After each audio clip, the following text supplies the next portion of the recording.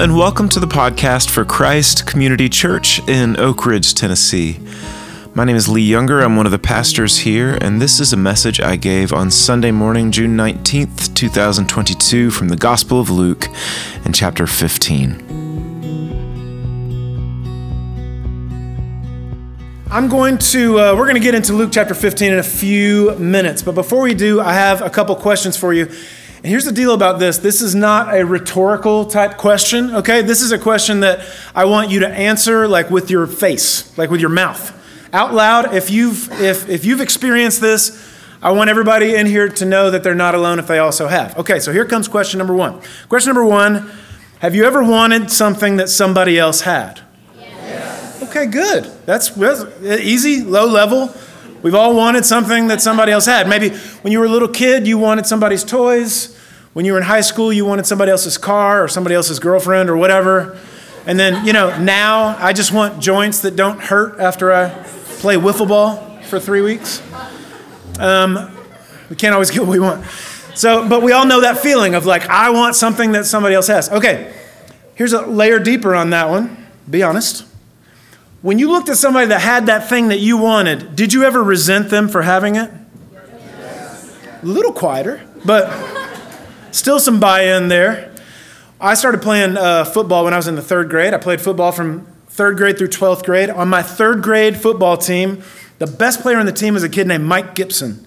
Mike Gibson was the fastest. He could jump the highest. He could catch everything. He moved in such a way that no one could ever touch him. He was like Jell-O. He was impossible to tackle. He was amazing. And I remember even as a third grader thinking, if I could be that fast and that athletic and stuff, then I would be out there playing instead of standing here on the sidelines.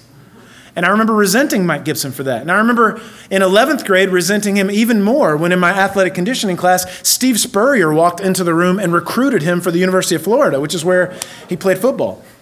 I remember one time when Travis was on staff at Young Life in Anderson County, and Anderson County was playing Oak Ridge, and that was when we had T. Higgins, like the T. Higgins that caught 2 touchdown passes in the Super Bowl. That's right.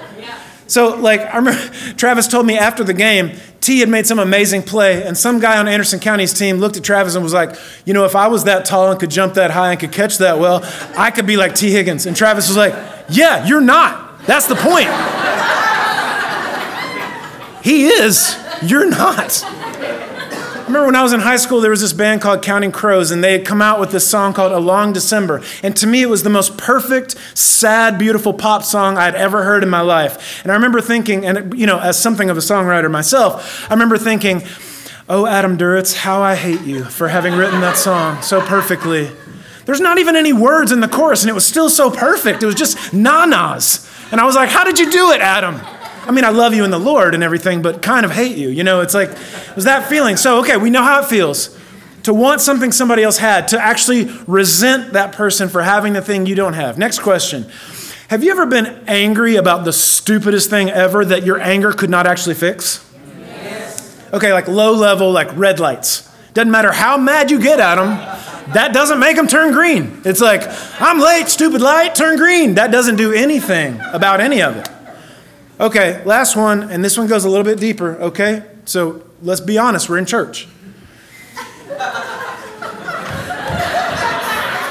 All right, here we go. Have you ever really, really walked the line on something, and then somebody else that didn't follow those rules at all, should have gotten in trouble, and they just got off the hook, and you just hated them for it? I mean, you loved them in the Lord. You loved them in the Lord, but you kind of hated them for it. You followed all the Christian rules. When I was growing up, there was a lot of rules about being a Christian. There was certain music you could listen to. There was certain things you couldn't wear, certain shows you couldn't watch on TV, certain card games you couldn't play because they were from the devil or something like that, even though it was just a card game, whatever. There was all those things. And if you really walked the line, and the thing that we were told was, if you follow all these things, then your life is going to turn out great and your kids are going to love Jesus and the whole thing. And how many of us are looking 30 years later, none of that stuff turned out to be true at all. And this person that didn't do any of it, his kids love him and he has got a great marriage, and what's going on? If you ever seen somebody else get off the hook for something that you tried to keep in line, boy, you kind of hate that person. I mean, you love them in the Lord, but you kind of hate that person. Here's the deal, is I think that for a lot of us, when you really try to walk the line on some stuff for Jesus, and then other people don't, and they get away with it, like they get all this grace and stuff, you look at that and you think, but hold on, they should have known better. You ever felt that thing? They should have known better. Or they should have to pay the fine. Or they should at least have to sit in their room and think about what they've done. There's a lot of shoulds when you're following the rules. You know, you look around and you feel a lot of shoulds about everybody else. Here's the thing. And by the way, if you've been holding on to an amen this morning, I'm going to give you a chance to deploy that bad boy, okay? Just to let it go. All right? So don't be afraid. You're in a safe place. Every single person who knows Jesus got in for free. Amen. Nice. Not by following any rules, not by impressing anybody, not by walking any line. You just got in. That's the whole thing about grace. Here's the thing. When you look around after you've been trying to follow the rules and everything, and people are just getting away with stuff, and they just get in the kingdom of God, and you think, well, they should have known better. And they should have paid the fine. They should sit in their room and think about what they've done. There are no shoulds in grace. No shoulds in grace. It's just welfare. And by the way, anybody that doesn't like welfare, you're not going to like the kingdom of God very much. There's a lot of welfare going around. It's just a gift. The word that we've translated grace in the original language, it's the same word, but we get the word charity. And that's what it is. It's just a big fat handout. Like Jesus just gives you everything you need to be a part of this thing. You didn't do anything for it. You're not impressing anybody. You're not proving anything. You just get in for free. That's the whole thing. And when Jesus talked about this, he talked about it a lot. The most beautiful example he ever gave of just the good news of the free grace of the kingdom of God was a story that he told. In Luke chapter 15, he told a story about a guy who had two sons. And one of the sons went to his dad and said, I hate it here and I hate you. I don't even love you in the Lord. I just hate it here. I want to get out. In fact, here's what I want you to do. Whatever I get in your will when you're dead, I want you to just cash that out and hook me up now. My life would be better if you were dead. And the dad, with a broken heart, cashes out, gives the son all the money. And the Lord said he went to a far country and just blew it all. Just wild living is what it says. Just parties, and all of a sudden he's got a lot of friends because he's just throwing cash all over the place. And just wherever your imagination would go, that's what he did. He just went buck wild. And then he ran out of money. And of course, you know, when the cash goes away, the friends don't stay.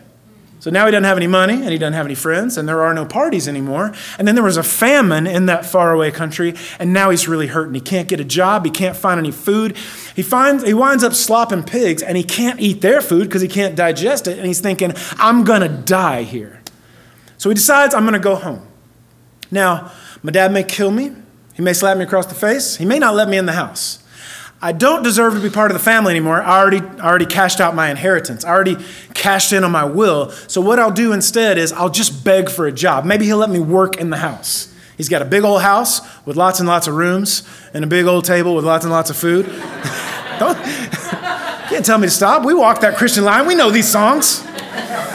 So I'll go beg for a job. So he goes back home and he's practicing his speech and everything. But before he gets anywhere near the house, as soon as he's in line of sight of the house, the dad runs off the front porch. Turns out the dad has been watching for him every single day, pacing up and down the porch. He's flying down the road. He's screaming, my son, and he's probably thinking, I should maybe go the other way. Like, is he going to kill me here on the road? But no, the dad falls upon him with kisses and hugs and everything. And he just says, okay, strike up the band, like kill the fattened calf. We're having a giant party. My son's home. I can't believe it, da-da-da. Okay, and this is like the greatest, like the biggest blockbuster. It's like a 99 on Rotten Tomatoes story that Jesus ever told about the free grace of the kingdom of God. And here's the cool thing. It's not even why Jesus told the story. It's not even the point of the story. It's not why he told it. It's not the point of the story. And it's not even the whole story. It's like act one of a 3-act play. If you were to ask Sue Hardman or other English teachers, they would say this is simply the rising action. Is that the right term, Sue? This is just the rising action. We're not even there yet. This is that amazing, amazing story is just the rising action because something happens. This is Luke chapter 15. We're going to start in verse 25. Jesus is an awesome storyteller. Check this word. Meanwhile, that whole amazing thing, meanwhile, dun, dun, dun. The older son was in the field. When he came near the house, he heard music and dancing. Now, I want to push pause here for a second because, whatever you think this party was, turn it up because he heard dancing. Like, if you can hear dancing, this is not like a nice dainty waltz, no. If you can hear dancing, they're bumping up in this house. He heard dancing. Dang. Verse 26, so he called one of the servants and asked him what was going on. Your brother has come, he replied, and your father has killed the fattened calf because he has him back safe and sound. The older brother became angry and refused to go in. So his father went out and pleaded with him. But he answered his father, look, all these years I've been slaving for you and never disobeyed your orders, yet you never gave me even a young goat so I could celebrate with my friends. But when this son of yours, who has squandered your property with prostitutes, comes home, you kill the fattened calf for him. My son, the father said, you're always with me, and everything I have is yours. But we had to celebrate and be glad because this brother of yours was dead and is alive again. He was lost and is found.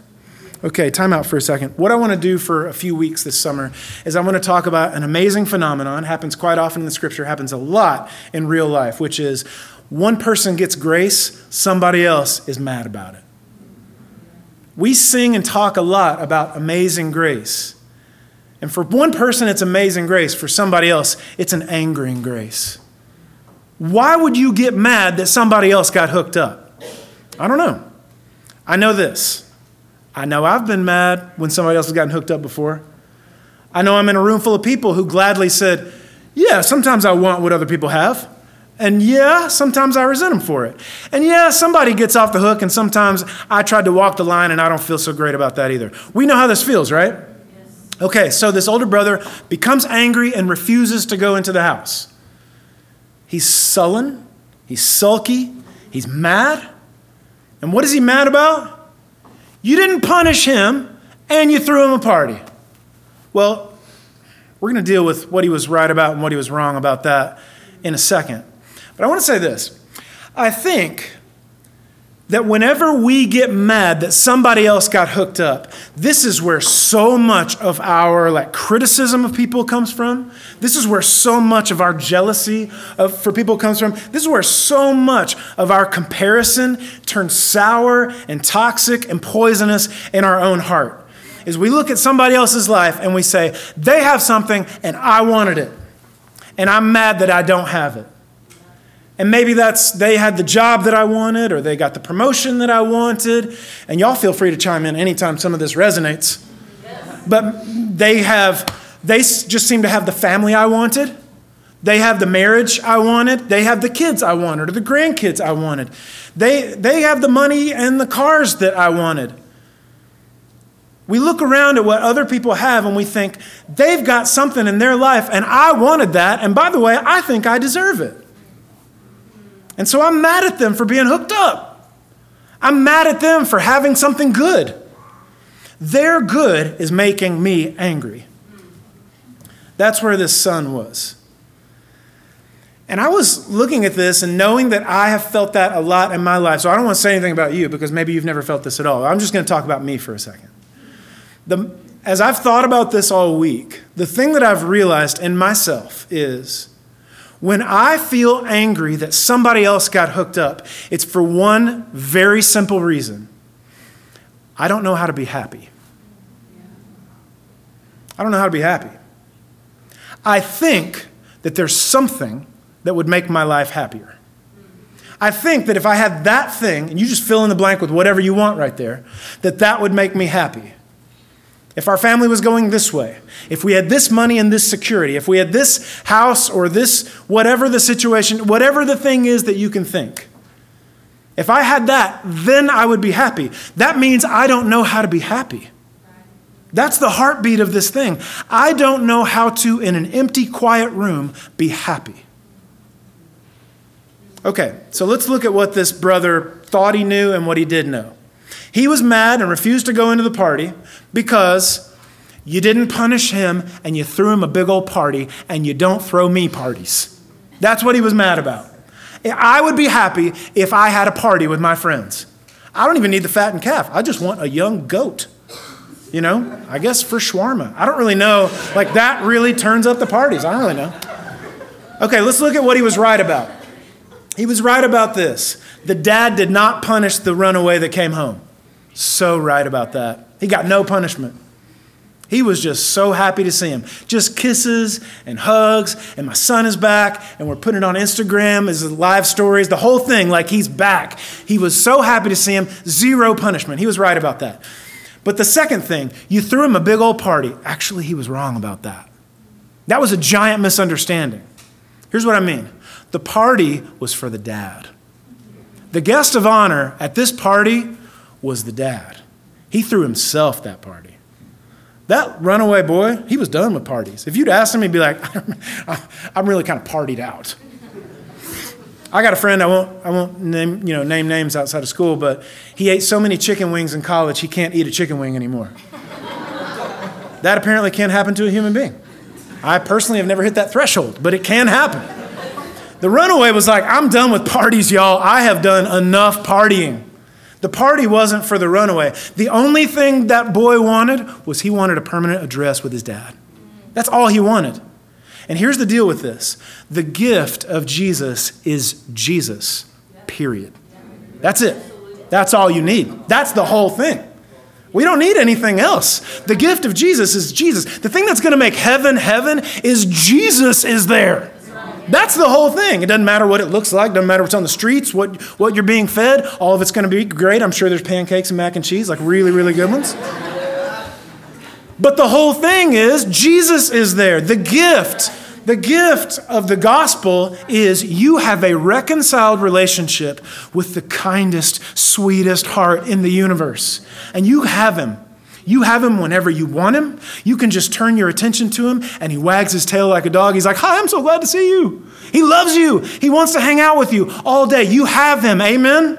That's the gift of the gospel. The party was for the dad. Heaven throws a party when you come home.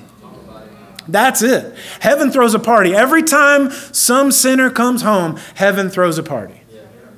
So I said earlier, Jesus told this story about this runaway boy. He comes home, and it's the greatest version of the gospel. And then I said, that's not even why he told that story. You want to know why he told it? Like, if we look at the very first verse of Luke chapter 15, we're going back in time now. Now, the tax collectors and the sinners were all gathering around to hear Jesus. But the Pharisees and the teachers of the law, the guys that had been walking that line and following the rules their whole life, muttered. That's a great word. They muttered, this man welcomes sinners and eats with them. For those of you all know, it's like that character Creature in Harry Potter, book 5. It's always muttering under his breath, just always so filthy. This man welcomes sinners and eats with them. Then Jesus told him this story. The reason Jesus told the story is they were saying, hey man, we've been walking the line our whole life. Why are you hanging out with sinners? And Jesus is like, hey, time out. Sinners is all we have. That includes y'all. My question is, why don't y'all want to hang out with us? Because that's all we have. That's all we have here. The whole gift is Jesus.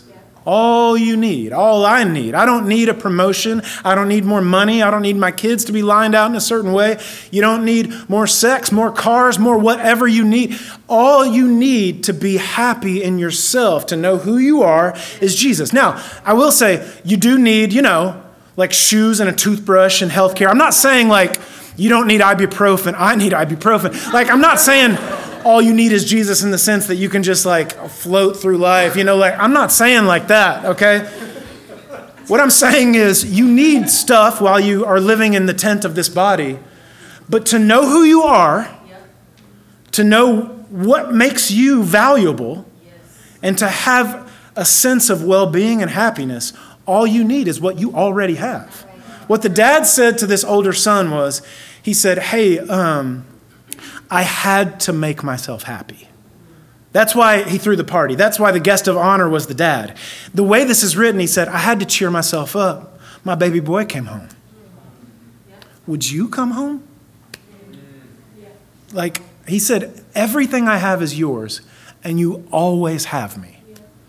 So like, would you come home? Okay, so I said the first story about the boy coming home, that was the rising action, right, Sue? That was Act 1. Act 2 was this older brother, throwing a temper tantrum and the dad going out to plead with him. And you're like, we finished Luke 15. That's the whole story. How can there be an Act 3? This is the coolest part of this. This story is a cliffhanger. Jesus doesn't finish the story. He doesn't say, and the older brother did not come in.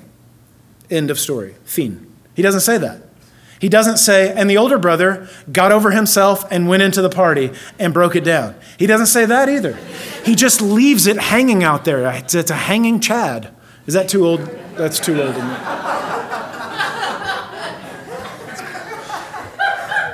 He just leaves it hanging out there. And the question is, and this is brilliant storytelling, Jesus is saying to those guys, hey, what are you mad about? What's got you so angry? And here's my question. For me, I'm pointing my finger at me, and I'm pointing at you too. Okay, let's just do that together. What are you angry about? And whatever it is it something that you think, if I had that, and not them, by the way, then I would be happy. And I don't understand why they got hooked up and I didn't. I don't understand why their kids are like this, or their marriage is like this, or their house is like this, or their money is like this, or their cars don't break down. Whatever it is, whatever the thing is, why are you angry? Why am I angry? The next time I'm angry, this is my goal, okay? This is my little ending point. The next time I'm angry, the thing that I want to do is I want to stop and think about this older brother and think about Jesus' story and ask myself, can I be happy in an empty, quiet room just having Jesus? Because he's the gift. He's the whole thing. Lord Jesus, thank you for this morning. Thank you for our time together. Thank you for our precious friends from Singapore who we love. We're so grateful to have met. We're grateful to welcome Travis and Sid back and to lift up their ministry to you. I'm praying over us that we would have the courage to look at ourselves and ask ourselves, what am I angry about? And is it because I somehow believe that there's something that if I had it, that I would be happier? And that the fact that somebody else has it and I don't makes me unhappy and resentful of them? Would you help us, Lord, in the kindest way? Would you help us to get over ourselves a little bit this week? And would you help us to recognize and start to lean into the beautiful simplicity of the fact that you are the whole gift, and we already have you. Thank you. It's in your name we pray. Amen. In the morning when I rise, in the morning when I rise, in the morning when I rise, give me Jesus. Give me Jesus. Give me Jesus. You can have all this world. Give me Jesus. For to me, to live is Christ, and to die is gain. And when I am alone, oh, when I am alone, oh, when I am alone, give me Jesus. I want to know Christ. Give me Jesus. Give me Jesus. You can have all this world. Give me Jesus. I consider everything a loss compared to the surpassing greatness of knowing Christ Jesus my Lord. And when I am afraid, oh, when I am afraid, oh, when I am afraid, give me Jesus.